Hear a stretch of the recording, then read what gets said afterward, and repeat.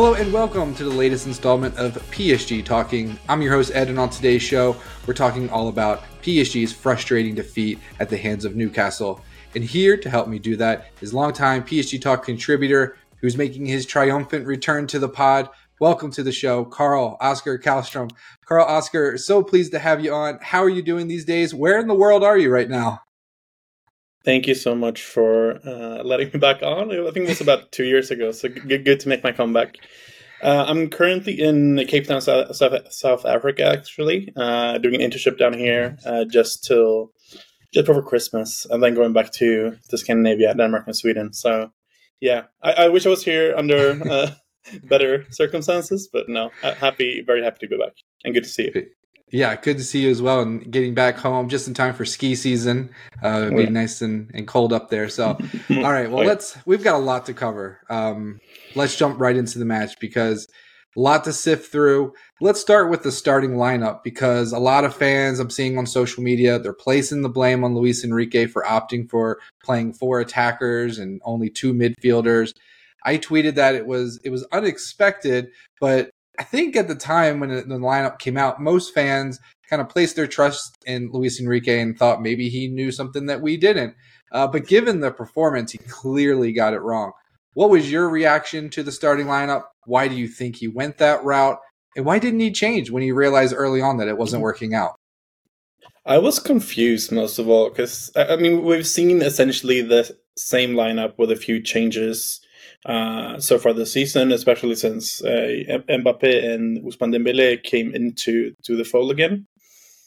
But because we've been seeing Vitinha and Bradley Barcola in that sort of makeshift left wing position.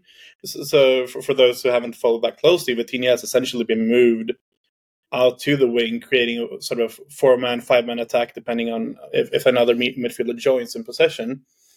And it's been working very well because he's really good with the ball. He comes deep. He receives passes. His receives passes is far higher than they were last season. And in the past few games, Barcola has taken on that role. A slightly different profile. He's done more take-ons and so on. But he's been really effective in defense. So why is Colomwani in that role? He hasn't played there yet. He's mostly been through the middle or on the right when he's been subbed on. And it just didn't see, like, to be fair, I don't even know. I feel like I can't get a grasp of Colomwani and like his profile yet, especially in this team. But it just didn't work at all. He failed to come deep and protect join the midfield like Barcola and Vitinha did. And it just didn't work at all. He was completely isolated and stayed on that left-hand side, leaving the midfield so exposed. I mean, we've said that Manuel Ugarte can do the work of like 3 people. Maybe he can, because like that was literally the situation last night. Him and Emery against 5 super hardworking midfielders for Newcastle. So that was the main. Was there any other question marks apart from that? I'm not sure. It was that was a big thing for me at least. Yeah, just your main takeaway, and I guess the next part of it would be when Luis Enrique realized it wasn't working. Why didn't he change things? Yeah. Either move players around on the pitch or sub off someone, bring in a Vitinha, who let's remind folks was the man of the match against Dortmund on match day 1, and he gets relegated to the bench for reasons unknown. But why didn't he make a change there early on? No idea. Like I totally understand not wanting to sub someone out during the first half. I feel like a very cutthroat manager would have done that, but I totally understand not doing the change before halftime. But it's such an obvious decision to make. I would personally have brought on Vitinha immediately, but he ended bringing on Barcola in, I want to say like the 56th or something like that. Who played well, I thought. Like he was one of the best. He played for like, what was that, 30-something minutes. I mean, he was one of the best PSG players throughout the entire game. I don't know. We'll see how because we haven't had too much of a sample size yet. We'll see how his sort of game management develops. But if this is how it's going to be, and he's going to be stubborn and hope it's going to work, then we could be in a bit of trouble. I think that when we had Thomas Tuchel, what he did really well was the sort of mid-game management. So it was a bit worrying. I'm not going to say that he's an awful manager or anything, but we'll have to keep an eye on it. Yeah, one thing we're not going to do is sack him before Christmas. That's for sure. We need some stability. He got it wrong this one. Let's keep the faith. Luis Enrique will figure it out. He's won big trophies before. He made a mistake. Would I have liked to see him change that mistake faster? Of course, but it just, like you said, you'd have to be really cutthroat to make a major change like that early on. I had written before the match that we all knew what the crowd was going to be in that place. It was insane. I mean, it came through the television when I was watching how loud it was. This needed to be a boring approach from PSG. This needed to be a packed midfield, keep possession, get out of there with a scoreless draw or 1-1 maybe. That's what my prediction. I don't know why you went with 4 attacking players. Gonzalo Ramos, you and I, we both rate him pretty highly, but he hasn't hit the ground running really at PSG. He's still finding his footing, and so I don't know why you put him in a game like this. I don't know why you didn't start. What I would say is like he had like three tackles during the game. He was down to like he was in midfield and a lot of defensive transitions, a lot of like almost Cavani like when he was at his best. So like yes, he didn't contribute a lot in an attack, but at least he did something in defense. That is true. That's not his role. And then, I mean, Newcastle they fed off the crowd. They pressed PSG. We were trying to play out of the back. And I just don't know if we have the players to do that. And that kind of brings me to my next question, which is, Marquinhos made that mistake early on that gifted, I thought, Newcastle's first goal. He was baiting Newcastle players to come and pressure him. And when they did, they would, win a free kick or the ball would go out for a corner. And they were celebrating that as if it was a goal. And then eventually Marquinhos baited them a little bit too much. He ended up turning the ball over right in front of Donnarumma's goal. And eventually it was Miguel Almiron who scored for Newcastle. What is it with Marquinhos in these big matches, making these big mistakes? Is it time to move on from him? What are your thoughts on Marquinhos? Because I'm kind of over it at this point. I think we know what he is at this point. Go ahead. Yeah. No. What I would say is we've seen a regression over the past, I don't know, two and a half seasons. He used to be like I used to call him the best center back in the world 3 seasons ago, and he was. I mean, maybe he wasn't, but he was up there at least. Then I think it's not his physical ability, it's not his technical ability. He's good at both. It's been a mentality thing. If this performance would have come directly after the end of last season, so like this was the first game he played of the season, then I would be far more critical. I would say he has looked far more like his old self. But before this game this season, and yes, it was a bad mistake. He tried to play a left-footed lob pass over. I don't know who made the interception. Maybe it was Almiron. But if you follow me on Twitter, you would see that I shifted the blame a bit because it was. Yes, they try to play out of the back, but there just aren't any options.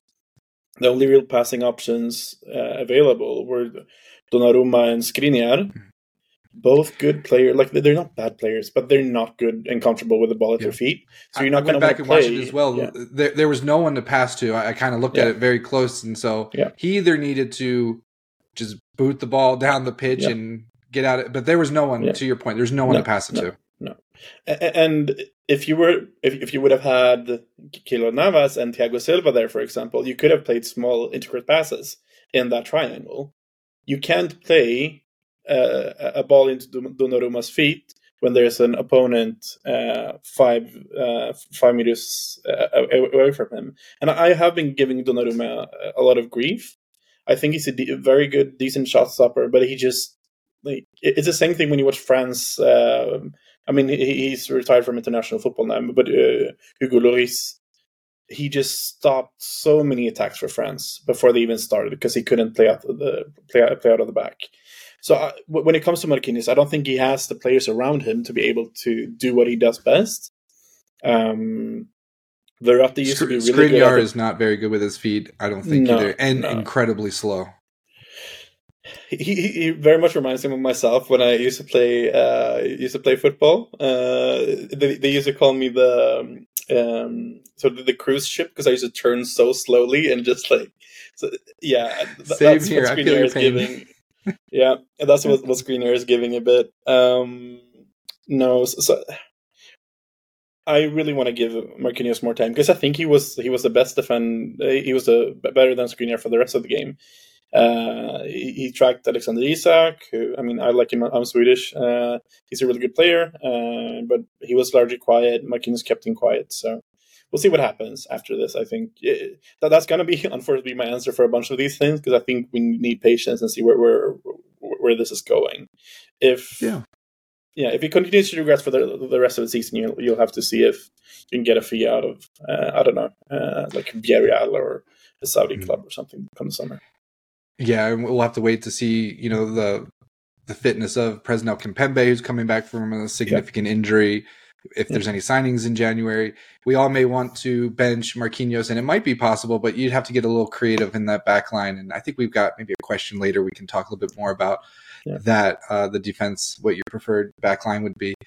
The second goal I thought was a little bit controversial. So Newcastle's Dan Burn, he scored a header, and after a VAR check, it was confirmed that the ball did cross the line before Donnarumma made his save.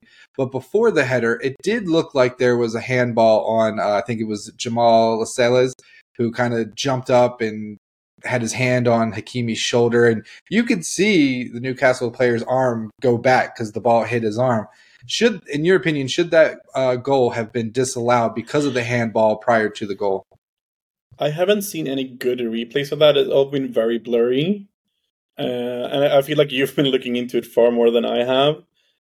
If he has the arm in a somewhat unnatural position and it helps Newcastle in getting the goal, yeah, possibly. I do wonder if that was what they were looking at with the VAR, because it must have been like 3 minutes. And I felt like the offside was very clearly not offside. That should have been a very quick decision.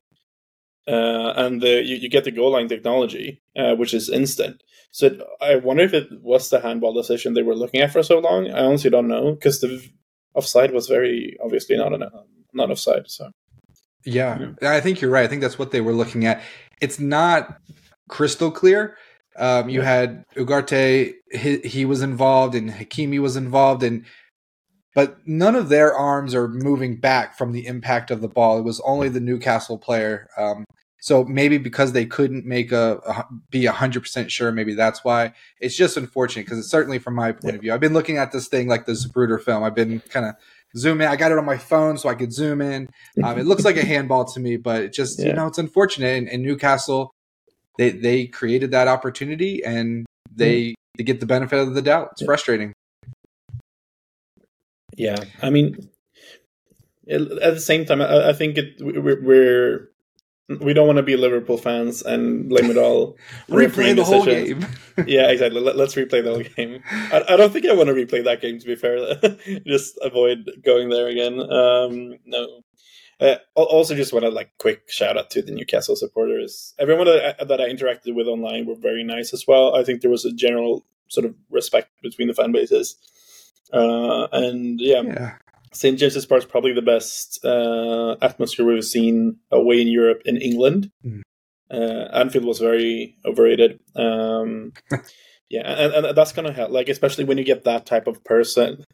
Sorry, Dan Burn, but like a 6'7" giant left back who's a Newcastle fan since birth. It's obviously gonna erupt the place. And a pretty good dancer. Yeah. I don't know if they showed it on your broadcast, but he was doing like a Fortnite TikTok type dance. I got a TikTok in my feed, but I just been scrolling past everything that reminded me of the games. I actually didn't see it. Yeah, sometimes that algorithm can bring you to tears. All right, let's keep it moving because there was another goal in the 50th minute. Another one for Newcastle was Sean Longstaff's goal. This one was frustrating because as I went back and watched it, he just ran through with ease through the PSG's defense. you mentioned the cement truck. You could have driven or a cruise ship. You could have either a cement truck or a cruise ship. I mean, that's how big the space was between the PSG defenders. There was just so much space. We mentioned Skriniar just so slow. The goal was just you could just see it coming before it happened. And so my question is, what would be your ideal defense? Is it going to a back three with maybe Hakimi and Barcola as wing backs, or who would you start? How do you sort out this defense that PSG have? I mean, I think in the long run, we'll see how he is when he returns. But Nuno Mendes is, if he's allowed to get back to fitness and form, one of the best fullbacks in Europe. I would play him at left back with Lucas Hernandez, left centre back, and Marquinhos right centre back, and then Hakimi to the right. It's also different. I know we're sort of banging on about this, but like how you play in when you're defending in attack and so on. But like in a defensive, when a piece is defending, they should defend in a 4-back formation, because if you go through a 3-back, you'll have even less presence in the middle and so on, which can invite pressure. So we'll see what happens when Nuno Mendes get back, and like maybe Kimpembe comes back and is really good again. It could happen. Would be quite surprising to see Marquinhos and Kimpembe as the two center backs, given what we thought this when the new signings came in this summer. I want to give Skriniar more time, though. I think he was also used to playing in a 3-back, I believe, for the most part at Inter, so he was a bit more protected there. But it's quite similar. Like Danilo is a bit the same, not the most mobile player, but really good in the air. So if you're one man down, for example, in a big match, having those two as your center backs is probably a really good idea. You're going to defend a lot of crosses and so on. But in matches where there's a high intensity, quick movement, I think Marquinhos and Lucas Hernandez is going to be the best option for you. Yeah, I think I tend to agree with you. And you mentioned Nuno Mendes, and he is out, I think it was 4 months. So if PSG can somehow get through this group and into the knockout stage, they'll have him. But it's a lot of question marks. You're wondering, is Presnel Kimpembe, is he going to be able to really play coming off that significant, what was a Achilles rupture? And then, I think ACL, yeah. Yeah, and then Nuno Mendes with the groin injury, who hasn't played since April. So you think he comes back almost a full calendar year of really not playing? Can we really count on him? So I think as we approach the January transfer window, you have to maybe look around and look for a reinforcement, a center back perhaps, or a left back, somebody like that could come in. Jonathan Johnson wrote a really nice piece for us over on Substack about some players that they could target in Ligue 1. Something about a Joker transfer, which I wasn't even aware of, that kind of bend the rules a little bit to make an emergency signing if you have to. So that was a really good piece if you haven't had a chance to check that one out. But yeah, on the defensive side, I think PSG probably need 1 or 2 signings if possible in the upcoming transfer window. But for now, I think you just got to make do with the best you have, and hopefully Marquinhos turns it around. Yeah. Hopefully Skriniar. Go ahead. Yeah, no. But I think the question also is, depending on where we are in January, are you going to have better options in the summer? It's better to just finish the season. It's going to depend on how we're doing in Liga and in the Champions League. But you always have a better squad. It's easier to squad build during the summer than in January, because everyone's going to want to keep their players. Going to pay more for a center back. So, but if we get like injuries, like get someone on loan, maybe. I guess we'll see. Because we've been talking a lot about the depth in attack, which is very, very present. It's about 7 options up there. But midfield and defense are looking quite thin, as it is. And it's not just a signing for the sake of making a signing. It has to be the right signing. And what I mean by that, it has to be, if Luis Enrique is going to want to play this possession game, we need defenders who are good with the ball at their feet, who can make quick decisions and pass it and not get flustered. And those are really hard to find. Usually, if you're good at that, you've already been scooped up by Manchester City, a Bayern, somebody like that. Yeah. They're really hard to find. So, even like without having a fully focused possession game, I think in today's modern football, if your center backs are the old school, like I don't know, I don't want to say any names here, but like the like a Dan Burn, yeah, Dan Burn, for example. Like a Tony Adams for Arsenal, who was a really big player for them, but he wouldn't suit today's game. So yeah, like you really need a player that's comfortable with the ball at their feet. Going Spanish might be good for that. Well, I honestly haven't watched too much lately. There might be a good option there. Or maybe in the Portuguese league, we had some success scouting there. So much talent coming out of the league; it's insane. Yeah.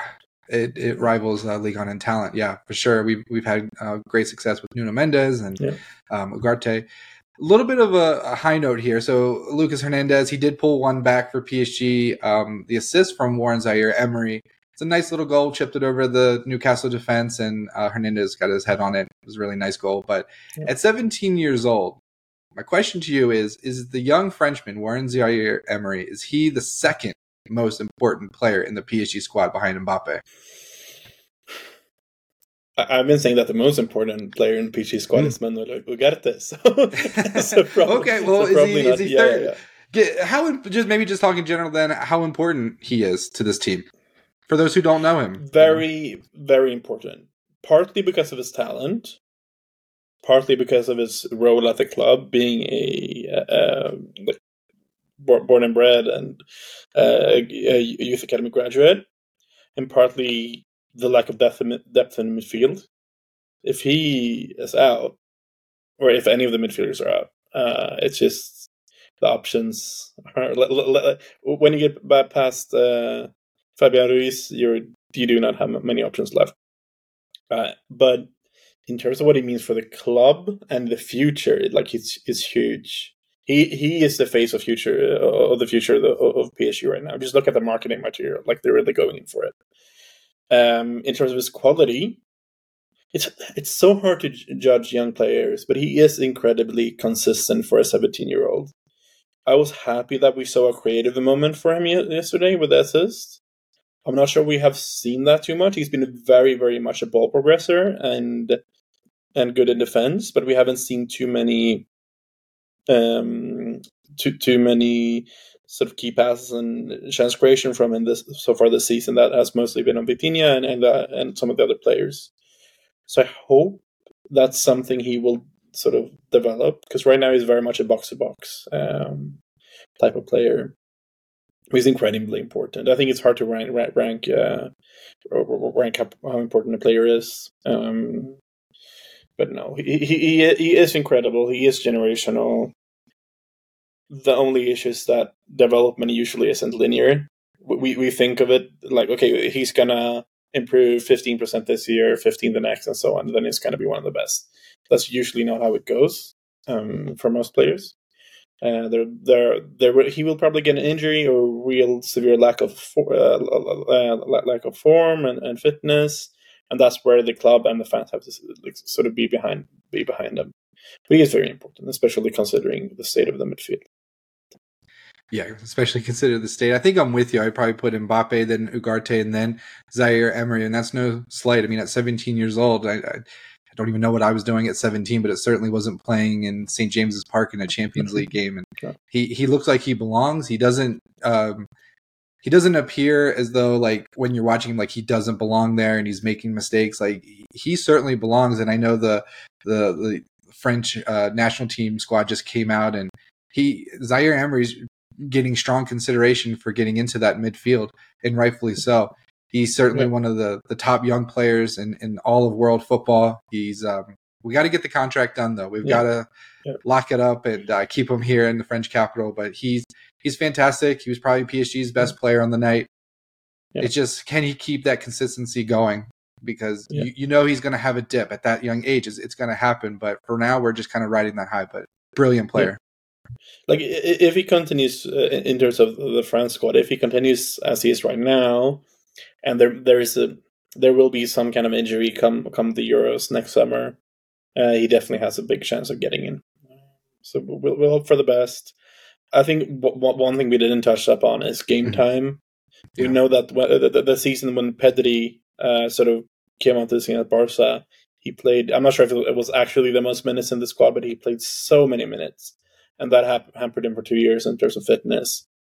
He needs to be managed in terms of game time. Fabio Ruiz needs to be trusted more and given more playing time, especially if he's going out with Les Espoirs, the French under 21 right now, and captaining them. He's probably going to play most games. So that's one of the things I'm actually quite worried about. And that's Thierry Henry's side, right? He's the manager. Yep. Yeah. Let's keep it moving. What's my next question here? I can't believe we made it this long. We haven't really even talked about Kylian Mbappe. What do you make of his performance? He didn't complete a single take-on against Newcastle, never really threatened the score. He was kind of appearing all over the pitch in middle as like a 10. He's out on the wing. I mean, he was just everywhere. But do you put that performance down to the formation that Luis Enrique, the tactics, or do you think that maybe he's not 100% fit? What's going on with Mbappe? It's probably a mix, I would say. He doesn't look. He's definitely like he's not in form, man. Like that's obvious to say.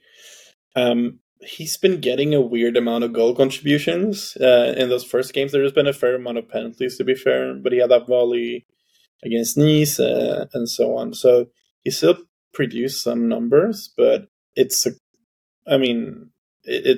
night and day to what we're used to seeing him. And yesterday, he was just. I'm not sure if he's getting used to the new role because it's kind of an inside forward, but a very stationary one. Because I'm probably gonna anger all the Messi fans out there, but he was walking on the pitch just like in our dear number 30. He was just walking around. I think he was probably trying to find space in between midfield and defense, but PSG weren't really able to play those passes. And when he got a few times when he got those passes, it just didn't work out. Like one of the best, to be fair, one of the best actions was in fourth minute or something when he played that crossover to Dembele. It was a really, really close. If that goes in, it's a completely different game. Exactly. And it's a super, and I know people have been getting on Dembele's back, but you can't expect anyone to score that volley. That's super hard. Anyways, back to Mbappe. We'll see what happens now. Are we gonna?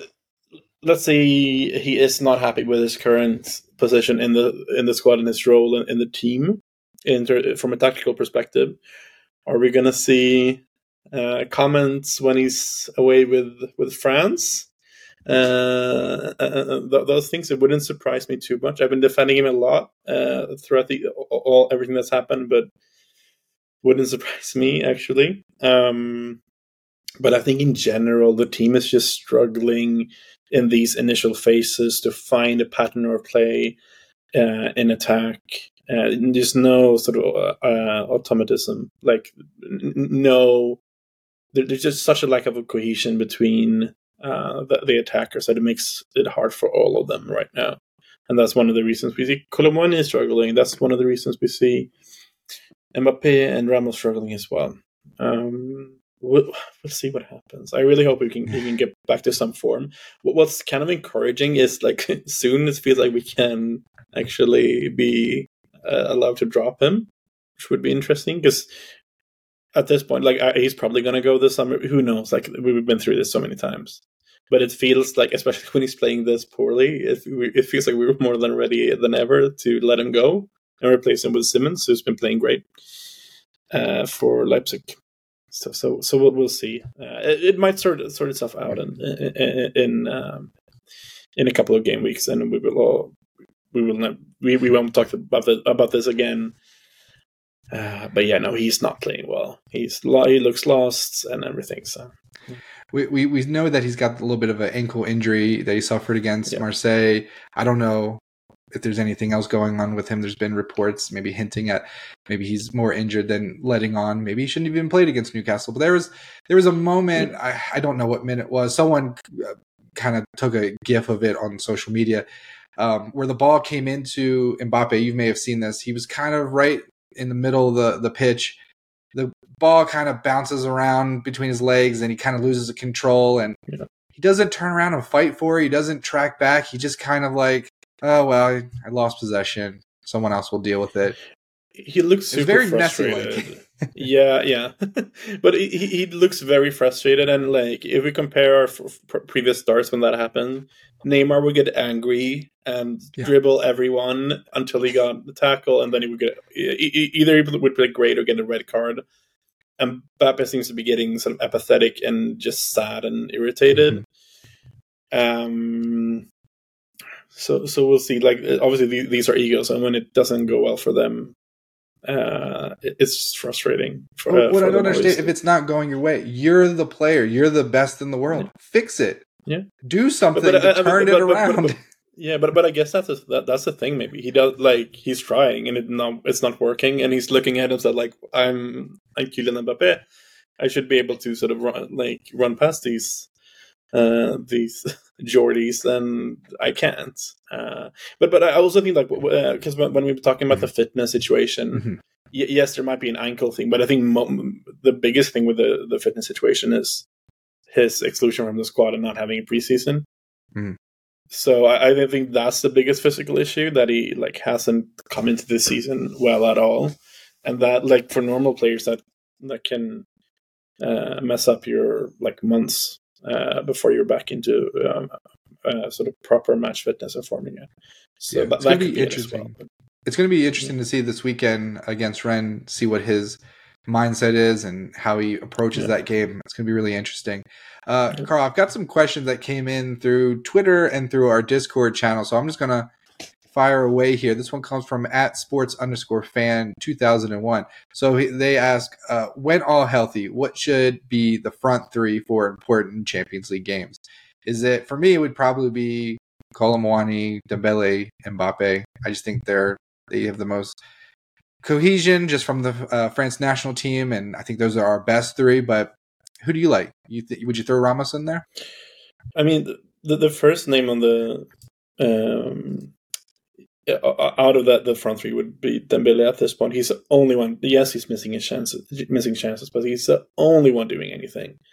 He does so much more than anyone else in that front line.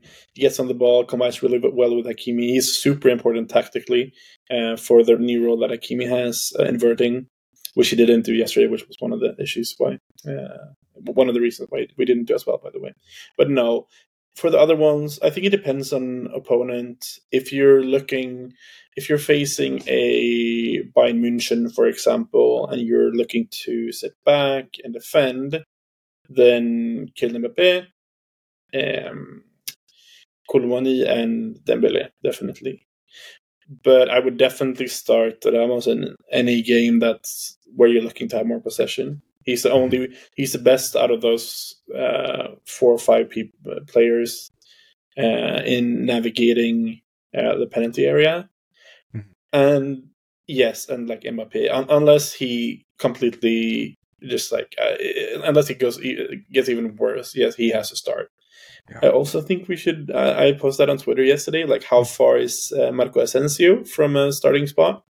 Yeah, he looked really good. Like when he's played in that false sort of false nine role, he's been really good. He has a really good left foot, and it seemed to facilitate the disconnection between all of the attackers in all the other games.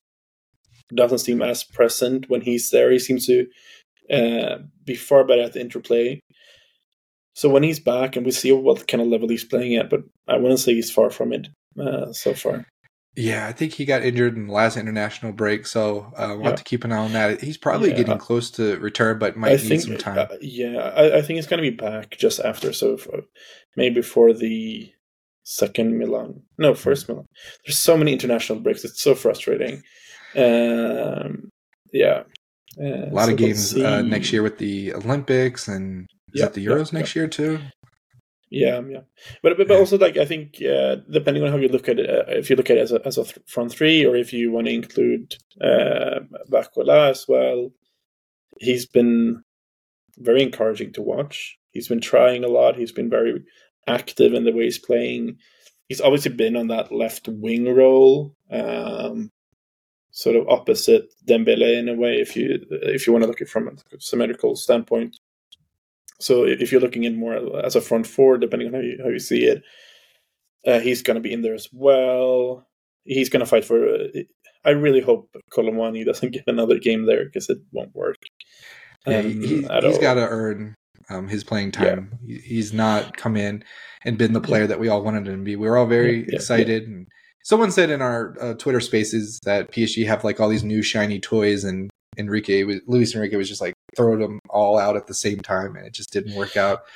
So I hope it wasn't what he did that felt like it felt like it. I really hope he had more of an actual idea that didn't work. Because if that was how he looks at football, then we're in trouble. We're in trouble. Speaking of him, at We Made It podcast said, "Is Luis Enrique taking his job seriously?" And then I saw another tweet from this person that said that he's kind of a double agent from Barcelona sent to Paris to kind of sabotage us. But you look at that. Twitter.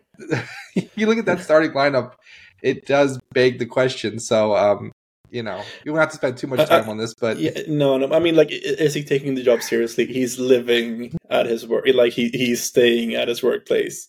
Well, and it's not like his family is in Spain or anything; they're in Paris. So he's literally not seeing his family to do the job. He's taking it very seriously. I think that's the one thing you can actually say he's doing. He looks to be very serious. He looks to be very professional. We'll see if it works out in the end, but I think no one can question the way he approaches his attitudes towards his job. Looking at sort of the thing about everyone learning French, for example, mm-hmm. he is allowed, partly because of the people that have left, but he's allowed. This is much more of his squad mm-hmm.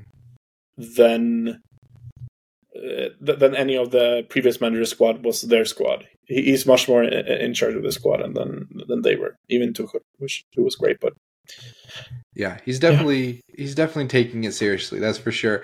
Tommy over on our Discord mentioned we talked. He asked about Vitinha, why he isn't starting. We talked about that, but he said, "Are we going to see the 4-3-3 formation again?" I think we're absolutely going to go back to that or something similar. But any thoughts on, is 4-3-3? Is that our kind of our bread and butter? That's the best formation that we have that PSG can play with the players we have.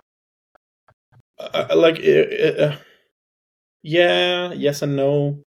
As I said, we would like it's also for up front with Vitinha and Barcola on that left hand side. So it depends on how we look at it. I think what we didn't see yesterday, what we have seen before, is Hakimi joining the midfield. We didn't see that. He didn't invert like he usually does, and that left a hole in the middle. But if he is referring to the whatever we want to call that formation that we've been playing for the most of the season, then maybe, I mean, like, that's what we've been seeing. Could we change it up? Probably, but it's hard to make up hypothetical formations and how they would play in your head. So we'll see what happens from this. I really hope Hakimi has been so much better this season when he's been playing in an inverted role, and I really hope we can get back to that. It's not perfect. I think there are still issues with having too much of a flat front line, mm-hmm. Where they don't integrate. They're basically on the line, so they don't interplay enough. We need them to drop far deeper and pick up the ball and receive passes. So we'll see. I hope we won't see what we saw yesterday, at least, because that did not work. Yeah, that did not work. And I think a lot of what we're seeing, and it goes back to, is he taking the job seriously? I think he is. You don't know what formations will work. You don't really, there's a lot of new players. You don't know who's going to buckle under pressure really until you're out there. So a lot of this is maybe just trial and error from Luis Enrique. He's saying, okay, who are my guys I can count on? What are the formations that work? Who fits where? He's still figuring things out. He's brand new at the team, 11 new signings. So, let's give it time. He's figuring things out. We're going to have some growing pains. I think PSG review, Miko said, teething. That's kind of what we're doing right now. We're figuring things out. Yeah, 100%. And it's hard to tell on Twitter how the fans are actually feeling. I think there's definitely a part of, I don't want to call us grown-ups because that's super patronizing. But there is a certain section of the fan base that are better at taking it a bit easier. Like, definitely, like, I know back in like 2016, I was far younger back then. I used to be like screaming. I have tweets from like 2016, me calling Emery a fraud and get out of the club and so on. Like, I think we need to go past that and see that one, these people are like, they're people and be nice to them, but also patience and like the squad turnover we've seen this season is almost unrivaled for a big club. We've definitely seen it in like clubs coming up. I know Fulham did that one season, bought massive amounts of players. It didn't work because it takes a long time to gel. So like we will have very much up and down performances all throughout. Probably the season, definitely the fall or the autumn. Up until Christmas, there will be really good ones. There will be performances like yesterday. So patience, and do not like people. It. Yeah, and then like if you're thinking about writing that tweet and like get Enrique out of our club, just breathe, take 10 seconds, breathe, and yeah. Well, let's not forget. I mean, the club gave us everything we wanted. We wanted to get rid of, the superstars. They're gone. We wanted to get rid of some of the deadwood. They're gone. We wanted new players, French players, exciting, young, fast. We got everything we want. Now we have all the ingredients. Now we just need time. We need time to cook, right? We need to put all the ingredients together and just let things work its way out. And so this is the painful part. It'll get better. We may not achieve all of our goals this season. We've got Xavi Simons coming back next summer. Let's just pump the brakes a little bit. Mbappe may stay. There's a lot to be positive about, and that's where I kind of want to close out this podcast. Is let's end on a positive note because all is not lost. Carl, give folks listening a reason to be positive about PSG moving forward this season, especially in the Champions League. Why are you remaining positive? If you look back to the goal Colomani scored a few games ago, you saw his reaction just scoring his first goal for the club. That passion, really wanting to be here. We've been going through way too much, way too many examples of players just being here because they like Paris and they have a decent paycheck. Right now we have players who want to play for the club, at least the majority of them. They're young. Most of them are very exciting. We have a sporting director who's probably the best squad builder in Europe in the past, with like Monchi during the past 15, 20 years. We'll see what happens with Enrique. I think the project is Project Luis Campos. It's not Project Enrique. If Enrique ends up going, I don't think that's the end of the world. As long as the foundations are there to get someone else in.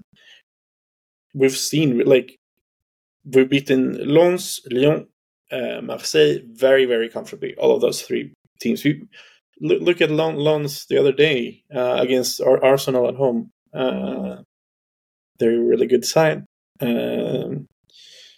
So the more they can play together, the better they're gonna be. Like, and just like try to enjoy football, because if we're always so angry, like we're not gonna. It's just gonna be something we take into the rest of our lives with work or family, whatever. Just try to enjoy it, man. Come on. Try to enjoy it, people. I'm with you. Try to enjoy it. Let's just step back and look. We've won a game. We've lost a game in the Champions League. Like, it's not a big deal. We're in second place.